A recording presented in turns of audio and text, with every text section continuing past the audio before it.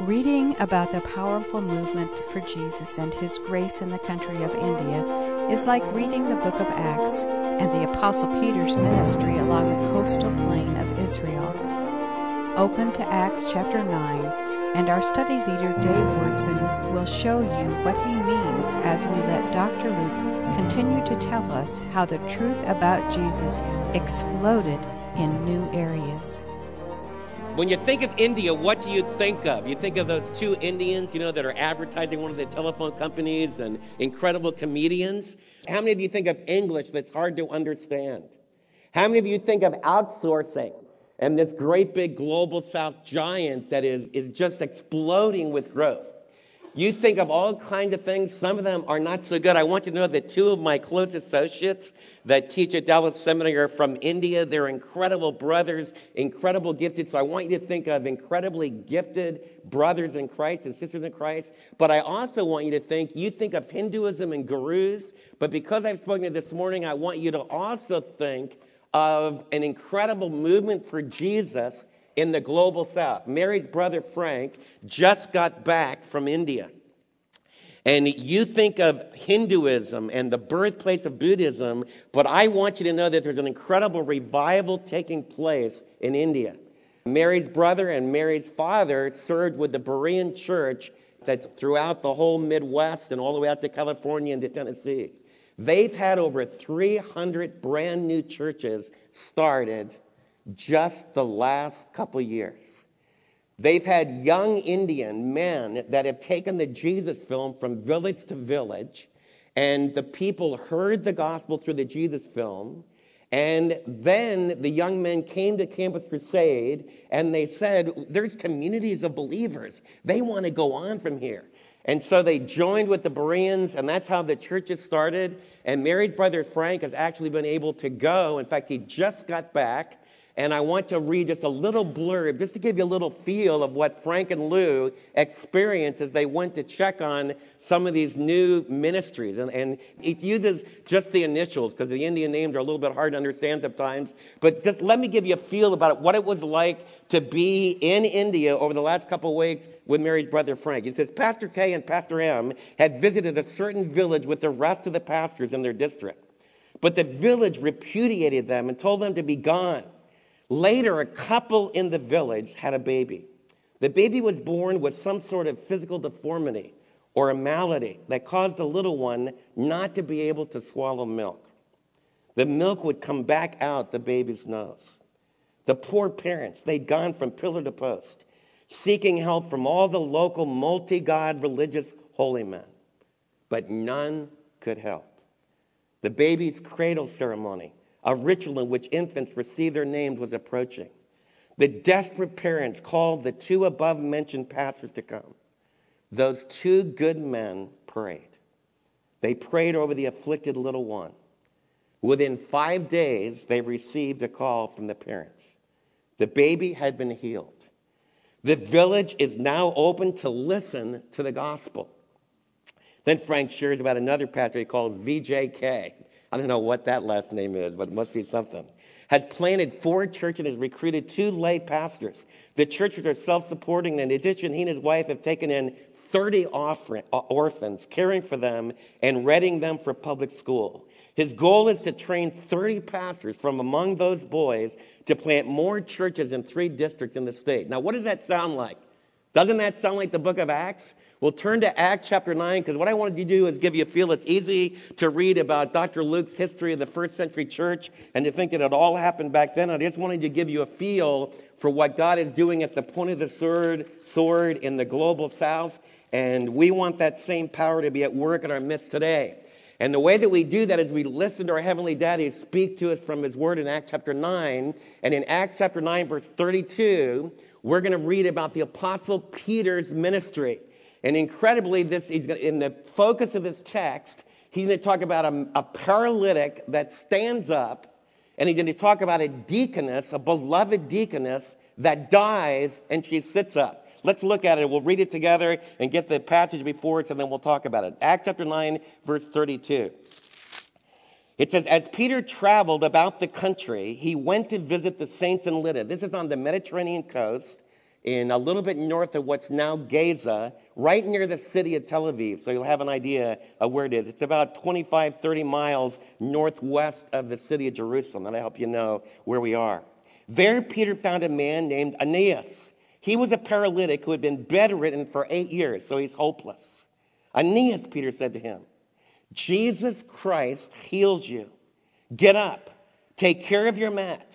Immediately, Aeneas got up, and all those who lived in Lydda and the Sharon plain, that's this coastal plain for about 100 miles, they all saw him, and they turned to the Lord. So we see the purpose of the miracle. Now we have another apostolic miracle from Peter. And now Dr. Luke tells us how we just had a cripple that stands and walks. Listen to what happens in the next paragraph. In Joppa, there was a disciple named Tabitha, which when translated means Dorcas. And for you hunters, that means gazelle. It says, who was always there doing good, helping the poor. About that time, she became sick and she died. And you can feel the congregation in Joppa just going through grief. Her body was washed, which is what they did in the first century, and they placed it in an upper room. In Jerusalem, they had to bury the baby immediately. On the coast, they would not be quite as ritual-oriented. They would spend about 3 days. That might let a body lie in state where people could mourn. It says that they washed her and placed her in an upper room, and Lydda was near Joppa.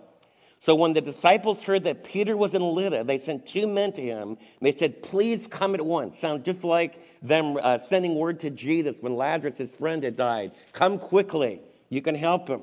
So Peter went up with them. And when he arrived, he was taken upstairs to the room. And as the widows stood around him, crying and showing him the robes and other clothing that Dorcas had made while she was still with them. Do you feel the ministry and the servanthood that Dorcas had, using her hands to meet all these needs and how much people loved her? Peter sent them all out of the room, just like Jesus did when he healed Jairus' daughter. Remember that? He sent all the mourners out in the book of Mark because he doesn't just do miracles for show. He doesn't just do miracles for theater. This is the real thing. So Peter sends everybody out. He turns around to the dead woman. Notice what he does. He gets down on his knees, and he prayed, and he turns towards the dead woman, and he said, Tabitha, get up. Exactly. Jesus, when he healed Jairus' daughter, he said, Talitha, which means little girl, get up.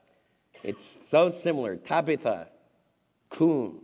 Same words that Jesus used. So Dr. Luke is paralleling.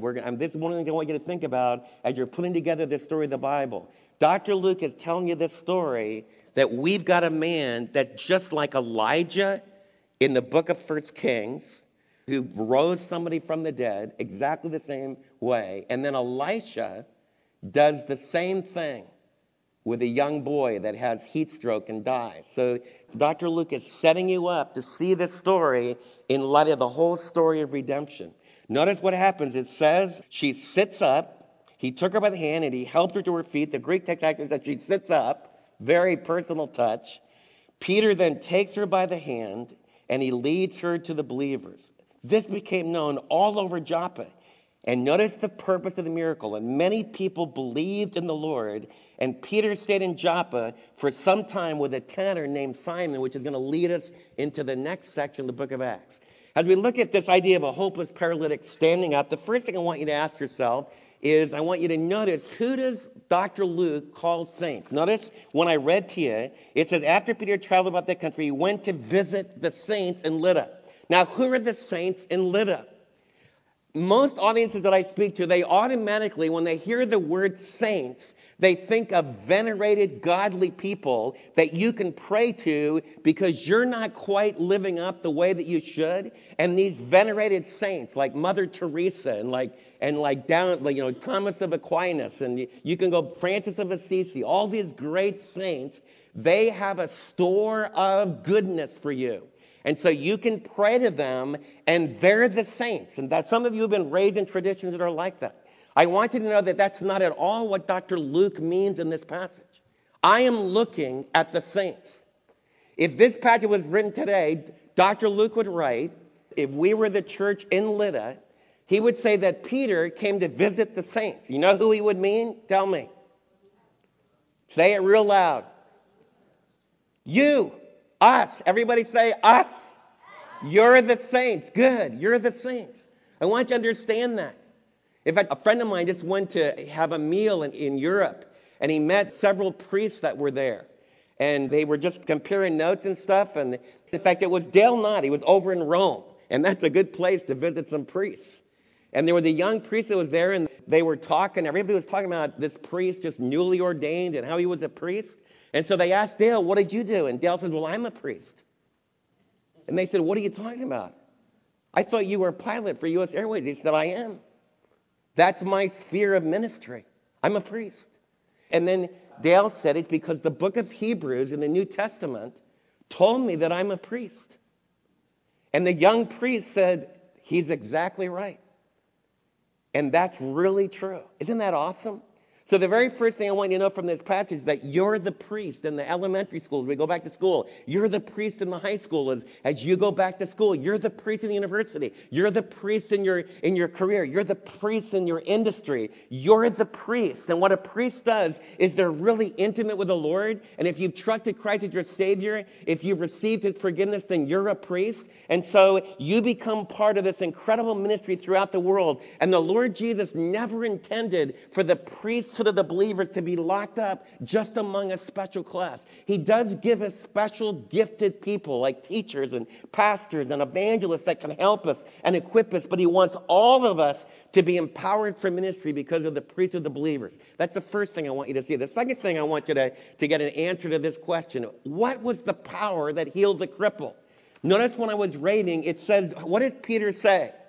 He doesn't say, like, I want you to give money to my great evangelistic crusade. If you give enough money, then I'm going to heal the cripple. Is that what Peter says?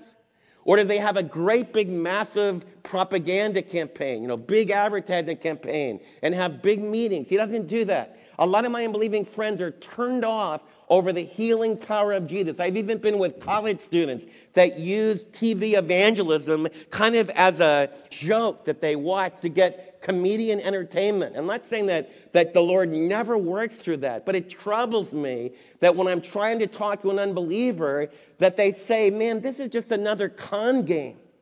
What I want you to see in the real revealed Word of God, and as the Holy Spirit, like in India, I try to give you a feel that the healing power of Jesus is still at work in the world. He's still at work in healing here. But He doesn't do it through powerful, high-profile people. He does it through humble servants like you and through humble prayers that you give. I want you to see where Peter puts this emphasis. Aeneas, Peter said to him, Jesus Christ heals you. Not the Apostle Peter heals you. Jesus Christ heals you. And one of the things I want us to always be alert for, it will protect you. Whenever you're hearing someone claiming miraculous power, it can be me or anyone else. Whenever you're under the influence of somebody teaching you spiritually, you want to be asking yourself, is the glory going completely to Jesus? Is the power for healing, the power of a miracle, is it in Jesus? Or is it in the techniques that we use? Or is it in the ritual words that we use? Jesus is a living person here today. And the difference between magic and a personal relationship with Jesus, in magic you always have special formulas. With Jesus you have a personal relationship. And I want to empower you today because you are the priest of believers. You can talk to the Son of God. You can go into hospitals. You can go to people that are suffering from illnesses. And you can ask Jesus to work. And there's tremendous power that's available. Then you say, well, Dave, what's the power for? Notice what it says. Dr. Luke closes the passage by saying, in the healing of Aeneas, he says, and all those who lived in Lydda and Sharon saw Aeneas. They saw the reality of the miracle in his life. This was a physical miracle. They saw a cripple that had been crippled for 8 years and now he's walking. What was the result? They turned to Jesus. It's power evangelism. And that's what Frank was describing in India. A village was closed. A little baby is born that can't suck milk the way that it needs to. And this Jesus gives grace. In a lot of those cultures, there's no medical help available. There's no hope at all.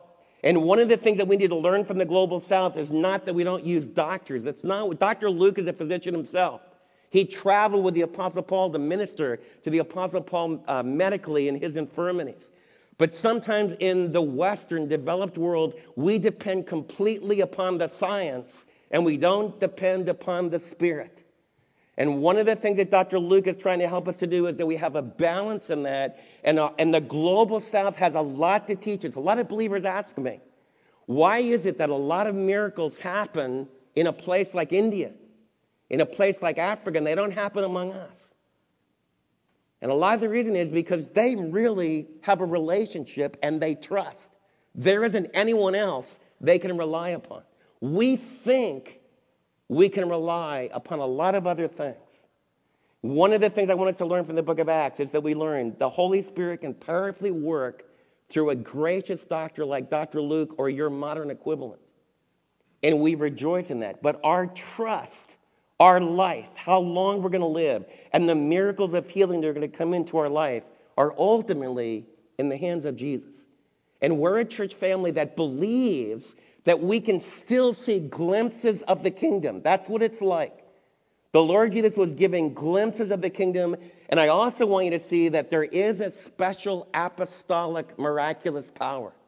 As you go through the book of Acts, Peter and Paul are going to be lined up with prophets in the Old Testament, with Jesus as the ultimate Messiah, the Son of God, and they're going to be giving you this revelation. That's why I'm teaching you.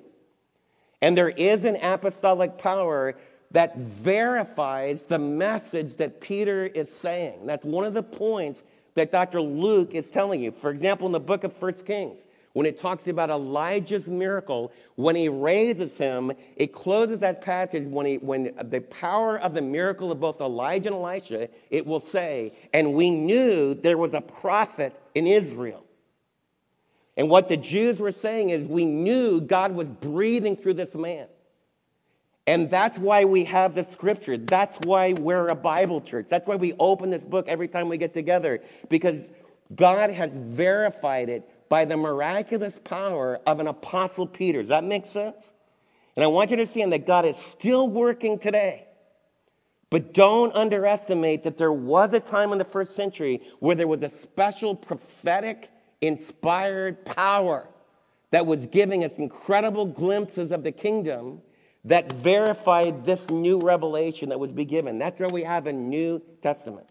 Let's talk about the miracle of the raising of Dorcas. Now we up the ante. We've got a girl that's dead, just like when Jairus came, the synagogue ruler. In the book of Mark, it says, my daughter's dead. It's hopeless. Jesus comes. All the Jews are weeping and wailing and crying. Jesus says, she is not dead. They all laugh at him. And he tells them to leave. And then Jesus says, Talitha, Talitha, little girl, cum, get up. Peter's able to do exactly the same thing. He says in this text, I want you to see the qualities that we should honor. One of the things that you're reading a story, all of you young girls in the audience need to ask yourself, what are the good qualities in Dorcas? I want all of you older ladies, moms. You live in a culture that would say Dorcas was abused. If I was teaching you from a feminist point of view this morning, I would tell you that this is primitive thinking. And it enslaves you young women. This woman, of course, she died. She worked with her hands and she made clothes. That is a weak thing to do. You understand what I'm saying? You're going to hear that all this week. In the Western world, nobody honors what you do with your hands and the way that you make clothes and the way that you meet the needs of people. I'm not saying that you literally have to sew. But I want all of you ladies to know that we need to be raising up Dorcases. She was a servant to widows. When I was younger and I saw people ministering to widows, sometimes I wonder, what in the world are you doing that for? As the Holy Spirit has humbled me and broken me, I realized how far from the kingdom I was. Widows, like you've seen in the news this week, older widows living all by themselves and people bringing air conditioning to them. That's Dorcas. And we men can do that as well. I've seen firemen bringing air conditioners. Aren't you thrilled that the power of Jesus is so powerful in the Dallas-Fort Worth area that it's part of our public policy to check on our neighbors? I want as brothers and sisters of Christ, I want us to be on the cutting edge of that. That's the first thing Dorcas teaches us. She teaches us about what should be valued in that servant spirit, that prayerful spirit. She was loved because of what she did with her hands. And I want to pray that we'll allow the Holy Spirit this morning to give us incredible Spirit-led ways of how we can work with our hands to meet the needs of people that are very much in need. And I want you to see, as I've been stressing all the way through, that Peter mirrored his Savior in exactly the way he raised Dorcas from the dead. I want you to be alert as we read the rest of the book of Acts. Jesus is going to be mirrored not only in Peter, but in the Apostle Paul. I want to close. I read a very victorious thing that Frank experienced. But one of the things as I read this text, I said, Lord, I rejoice with the Debbie Baxters that were healed of leukemia. Man, last Sunday as Ethan was here and we're able to rejoice that he's done with his immune treatment and he's lived a year with neuroblastoma. I rejoice with that. But Sherry Ferris had neuroblastoma and she's home with the Lord. And I just be honest with you, I asked, Lord, what about when the miracle doesn't happen? Skip Wickersham's sister right now is wrestling with a homegoing cancer, and she's really discouraged. So Frank, one of the things I love about his blog, he talked about his own discouragement. Sometimes when I talk to you about the global South, you almost have the picture, I go there, everybody's healed, everybody's raised from the dead, everything's powerful, right? I want you to read another entry from Frank's journal. Frank shared, let's communicate some disappointments and discouragements. Immediately, Pastor D was at my side, and almost immediately his wife, P, joined him. He began to explain certain things that were troubling him in his ministry, problems in the way he put it. He used the word problems. But he did not mention the loss of courage. His dear wife did. In earnest tones, she told me about the incident, and with fists closed and pumping, she gave me to understand that her man needed to regain zeal, and he needed to regain boldness. Some of us need zeal, boldness. I know I do. She cut right to the chase. We bowed together, and the three of us, and I asked our prayerful God to lift up the spirits of the servant. I asked that his boldness would return to him. I asked that he would continue to courageously fish for men, casting the net into the darkness around him to draw people out of the kingdom of darkness and into the light. I asked for Satan to be defeated and for God to be glorified in and through Pastor D. You see, the Apostle Peter is going to have times when it's discouraging, and we read about that in 1st and 2nd Peter. The Apostle Paul that had miraculous power will also share about a thorn in the flesh. You say, Dave, as you've been sharing this morning, I have some needs that I really like to pray about. And one of the things that happened in the early church is that they prayed together. What I want to do is we close the service. It's a very powerful thing to be able to gather together as a family, and it's a neat thing to be able to just pray in a circle. I'm going to begin to pray, and then I won't say amen, but I just ask you to stand. If you want to come up and just gather around and just share some requests together, we'll just have that time of prayer together. Let's do that. Lord Jesus, we want to close this time like the early church did, and they prayed together. And I thank you, Lord, that we are a family, that you've given us daddies and moms, and you've given us big brothers and big sisters. And I thank you, Lord, for the way that your Spirit can help us to continue to live out the power of the book of Acts. And so, Lord Jesus, I pray that we'll be able to have just a few minutes now where we're able to gather together. And Lord, there's a lot in our church family that are wrestling with ongoing, long-term suffering. So I just pray that as brothers and sisters this morning, that we'll pray for spiritual needs, for physical needs. So Lord Jesus, help this conversation with you just to continue.